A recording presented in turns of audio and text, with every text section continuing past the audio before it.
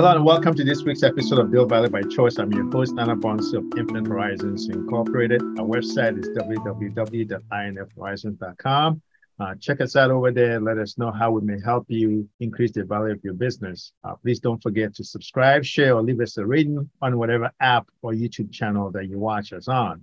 Today's podcast, we are going to be talking about human capital. And I have an expert to help us discuss this topic. Our guest today is Dan Steinler. Dan is an award-winning, top-performing sales professional, having sold delivery and recruitment services and technology to Fortune 1000, and in addition to managing multiple sales teams. After a 17-year career working for best-in-class technology firms, as well as 10 years selling to human resources and staffing and recruiting firms, he saw an opportunity to start his own executive recruiting firm to leverage his considerable network to align with candidates with the next great opportunity. Dan finds great joy in helping people advance their career, and the recruiting space is a natural fit for him.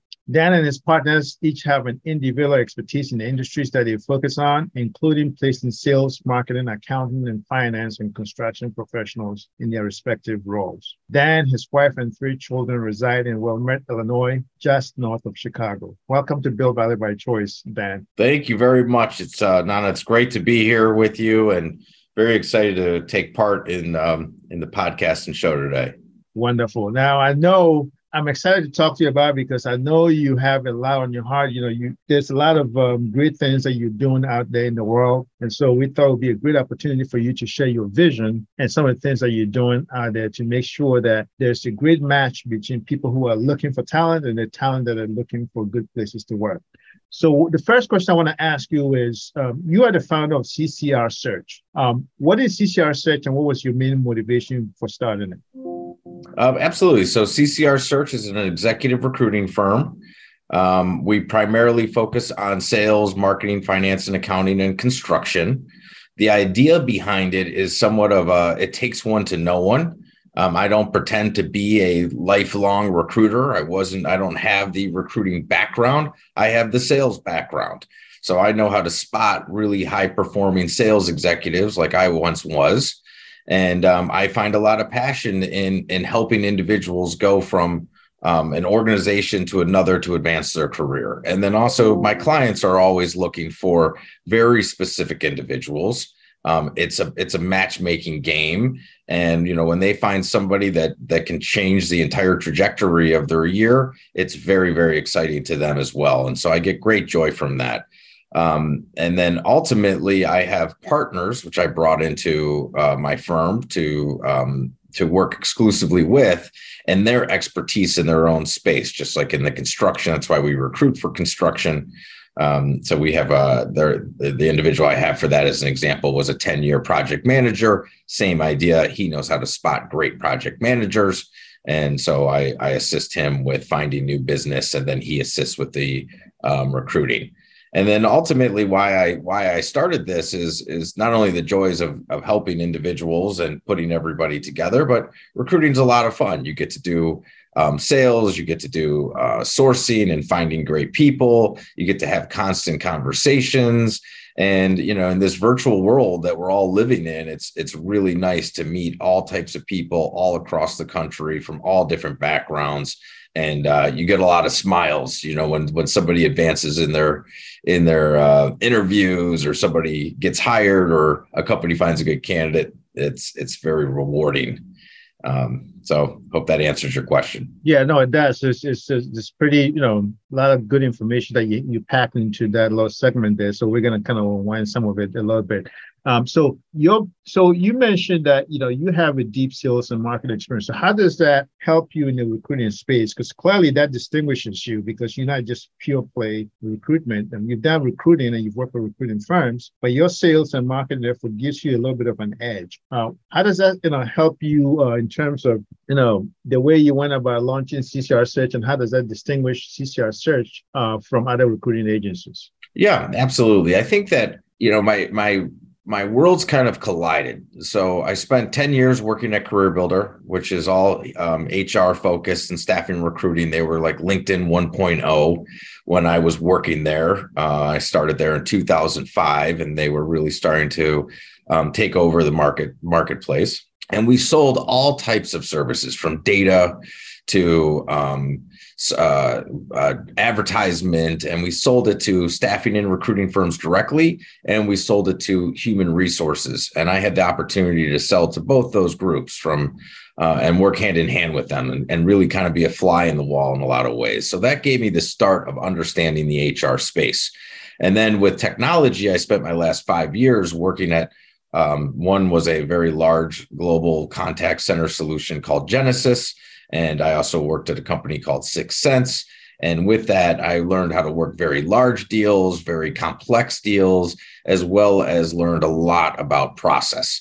And so when I take my experience of human resources and working with human resources, my experience of staffing and recruiting, and then my experience with working with these tech companies, I've learned how to apply all of them together.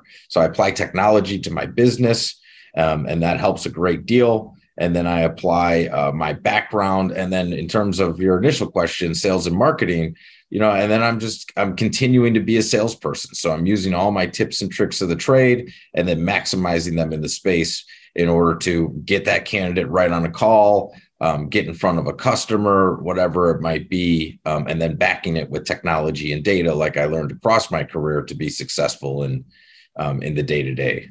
Now, what do you rely on more? Because I mean, there's a technical aspect to your background, and then there's a human aspect. What percentage do you rely? Because obviously, trying to figure out people and people's affinities can be a pretty tricky kind of thing.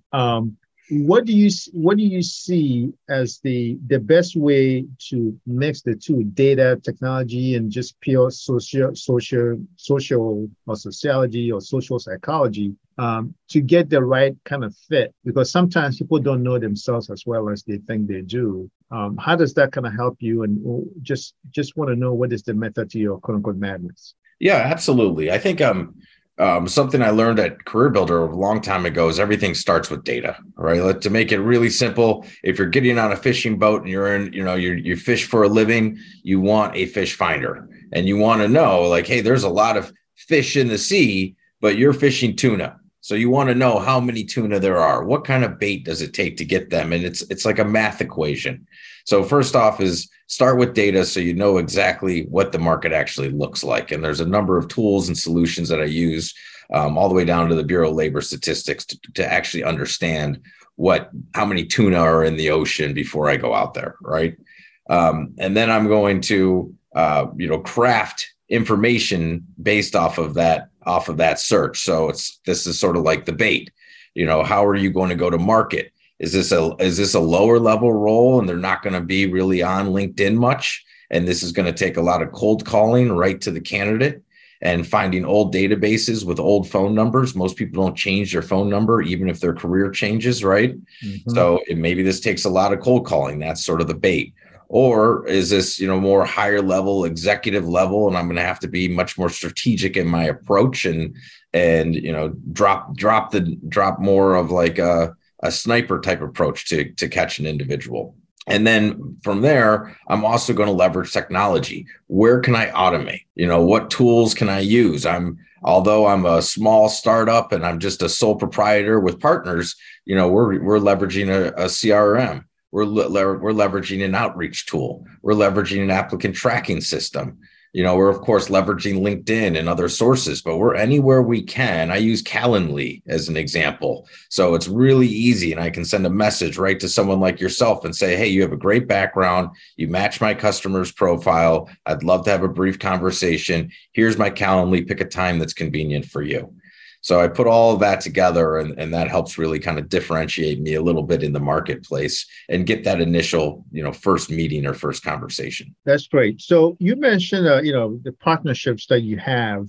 How does that, tell us more about these partnerships, and how does that, benefit CCR Search and, CCR Search clients? Yeah, absolutely. So it's funny you mentioned that. So I do my own podcast, and I just met with the Chief Human Resource Officer of Reynolds Consumer Products, Reynolds Wrap, Hefty, and he was so kind to take a call with me and join my podcast. And he's been retired for about a year, and he does executive coaching now. And he shared that you're not going to be great at everything. You're not going to be successful in doing that. You really need to be hyper focused on what you're good at and then find great people to surround yourself with to fill that void for where else you want to be good at. And so that's exactly what I feel I've accomplished with my partners, right? Finding people that are industry experts. My one partner, her name is Jenny, is part of JP Workman Group. She's an expert in her space. She's been recruiting for 15 years. I haven't. I've been in sales, right? So I go and I will go and get the business, and she'll help me a lot with recruitment. If it's a marketing role, she was in marketing. She was also an HR director. So she has experience and expertise in those.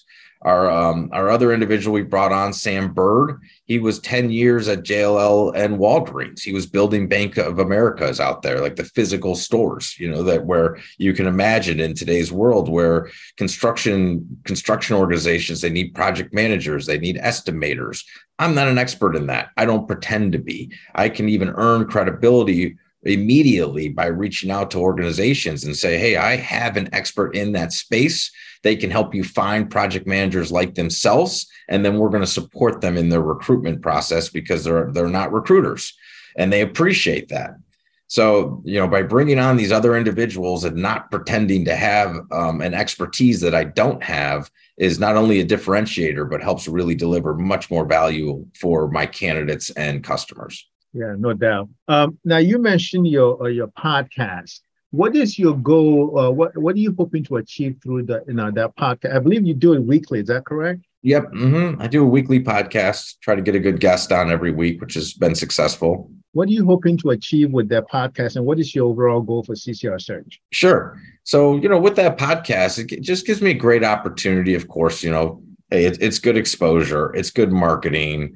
It gives me credibility in the space that I have a strong network and can be a thought leader and speak to what's happening, in the human capital space today. So that's, goes without saying. I'm not going to pretend that's not part of what I'm trying to accomplish with it, but also too, it really gives me an opportunity to enjoy reconnecting with my old network, speaking with them, and then sharing great tips and tricks that are out there for individuals. A lot of what I do is pull on sales leaders and talk about how to spot top talent.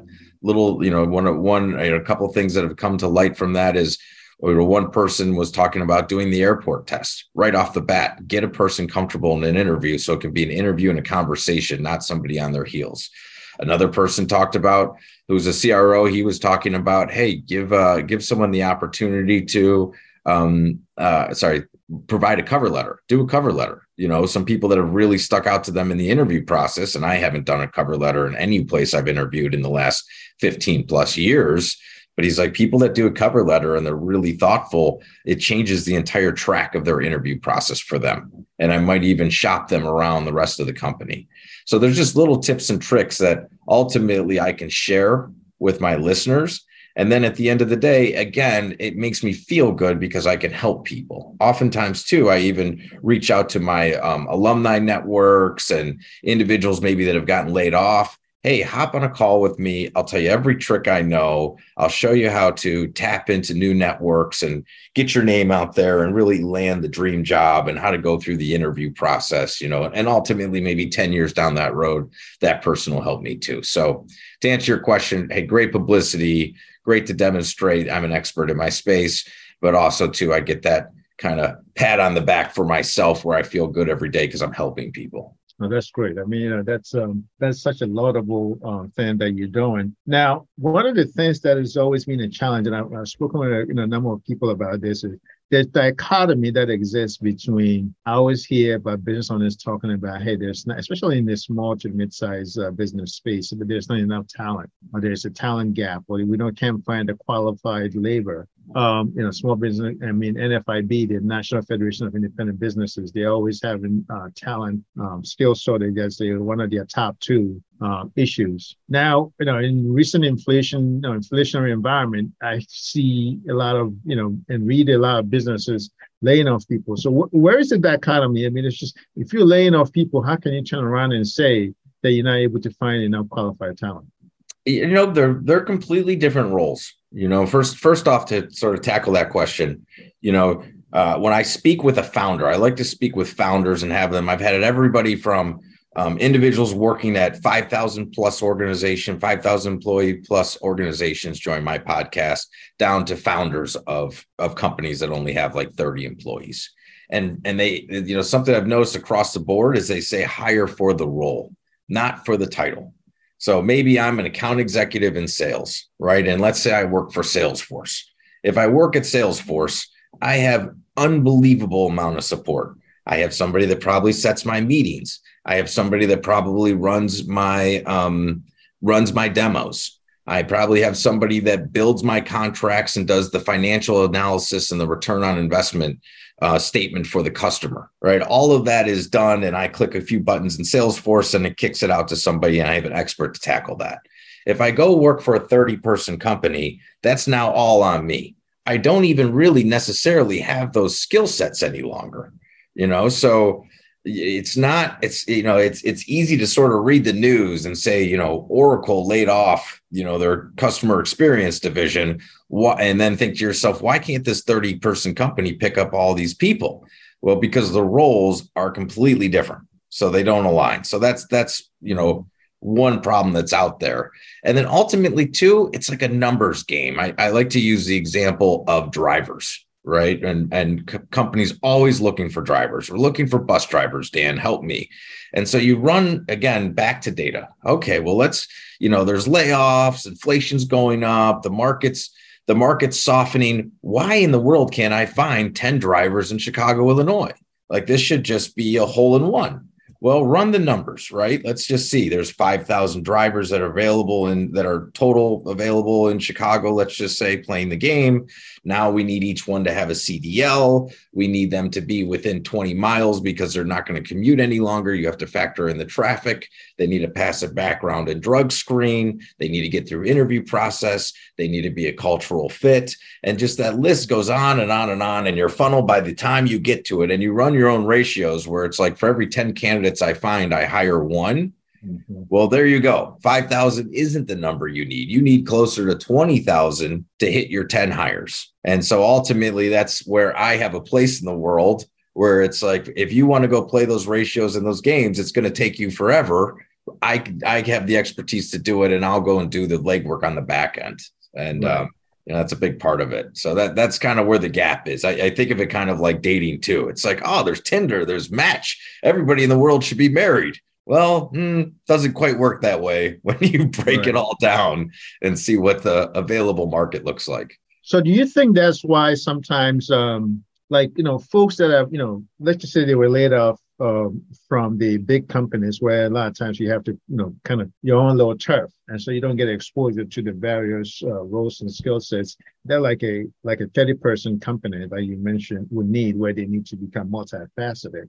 So because I hear things, as you mentioned, that's like maybe that's why sometimes, folks say that, hey, these companies are looking for like a 3-in-1, role, kind of thing. And they're trying to pay one person for a role that requires like 3 different like people. Do you think that's what's going on there? Where that's the struggle, that they're looking for like a jack of all trades. Yeah. I think it's just more, with that, you give up, a lot of things change that also benefit you. If you're going from Salesforce to a 30-person company, there might not be a bunch of technology where you need to fill out all this information. There might be tools that were really time consuming to you. And I'm okay to shift back to this other role with these, the responsibilities ultimately just shift, right? The role is, I don't want to say it's the same, but the certain responsibilities really shift from one to the other. So I don't know if that quite answers your question. Yeah, I mean, I think this is where the whole mismatch expectations kind of come in, where you go to like a 30-person company, you realize there's some things that you never had to think about doing. They don't have this, or they don't have like Tableau, or they don't have a CRM, right?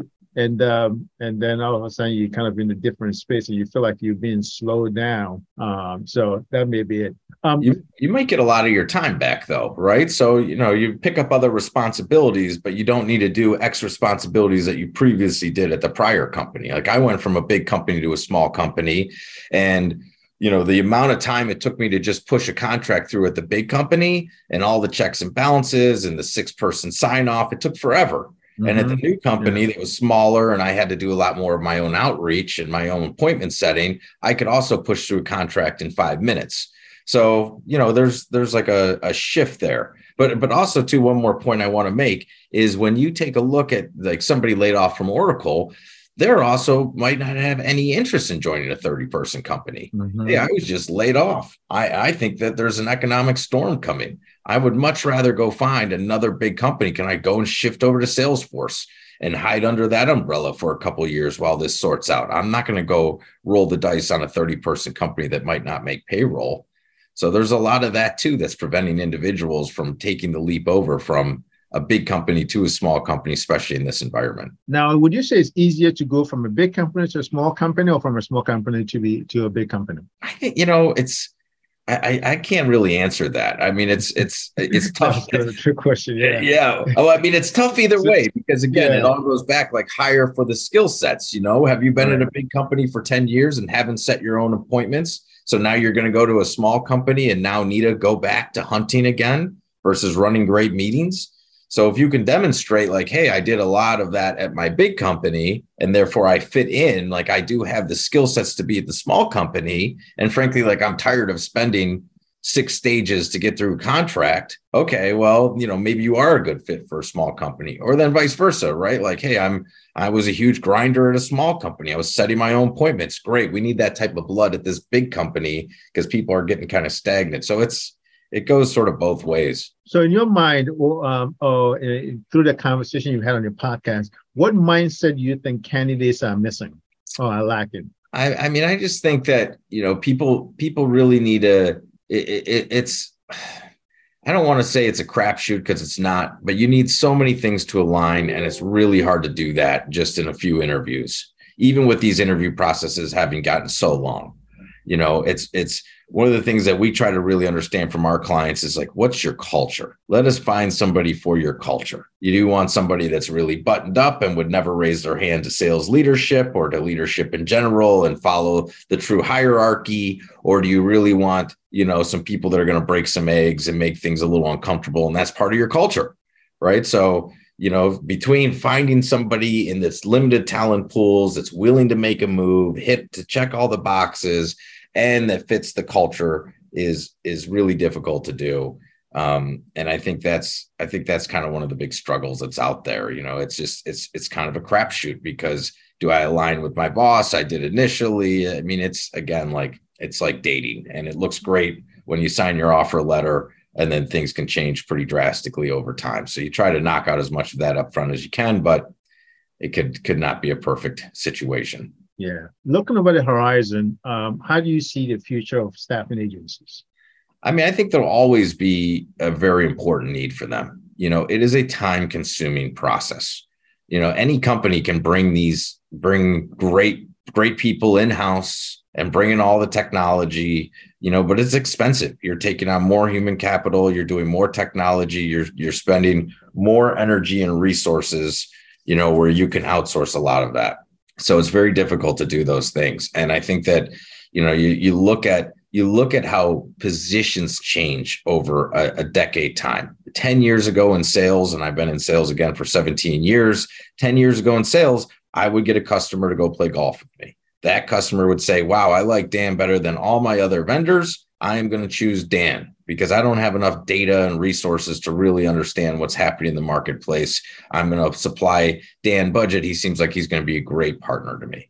Fast forward 10 years later, and there are, 10 decision makers in purchasing a solution now, right? Multiple people have a stamp on it. It's not going to be like Dan, the golf buddy, doesn't win the business any longer. So with that constant shift and such a fast change across all of our roles that occurs now, especially with technology being in the centerpiece of that, it's just going to be so hard for companies to keep up with that. And I believe that they're going to need to continue to heavily rely on staffing and recruiting firms. Now, you'll see those firms go up and down with the economy, inflation, and unemployment goes up, and staffing firms will struggle and some will go out of business. And that'll happen just like it did in 07, 08, 09. But ultimately, there's going to be that consistent need of, hey, I need these people. I'm working within a limited talent pool. I need them to check all these boxes. I need them to be a culture fit. I'm going to go hire Dan or a staffing firm and bring them in-house or bring them in to help me bring candidates in-house and get us to our recruiting needs to reach our financial goals. Wonderful. Thank you so much, Dan, for coming to join us today. I really appreciate the insights you've shared. For people, listeners and viewers who are interested in learning more about CCR Search, where can they go to find out more? Yeah, please visit my website, ccrsearch.com. That CCR stands for candor, credibility, reliability. So ccrsearch.com. And then from there too, we have a quick link on there taking us right to the YouTube site. You can see all of my pre-recorded podcasts that I've done. And please reach out to me. Would love to have a conversation. And then also if I can help individuals or experts with their search, I'd love that opportunity as well. Always looking to help people. So thanks very much for having me. This has been wonderful. Yeah, that's great. And we're going to have all that information in the show notes as well. So for people that may be listening, they can check out in the show notes. And don't forget to leave us a rating on your or whatever app that you listen to us on. Again, that's it for this week. Bye for now.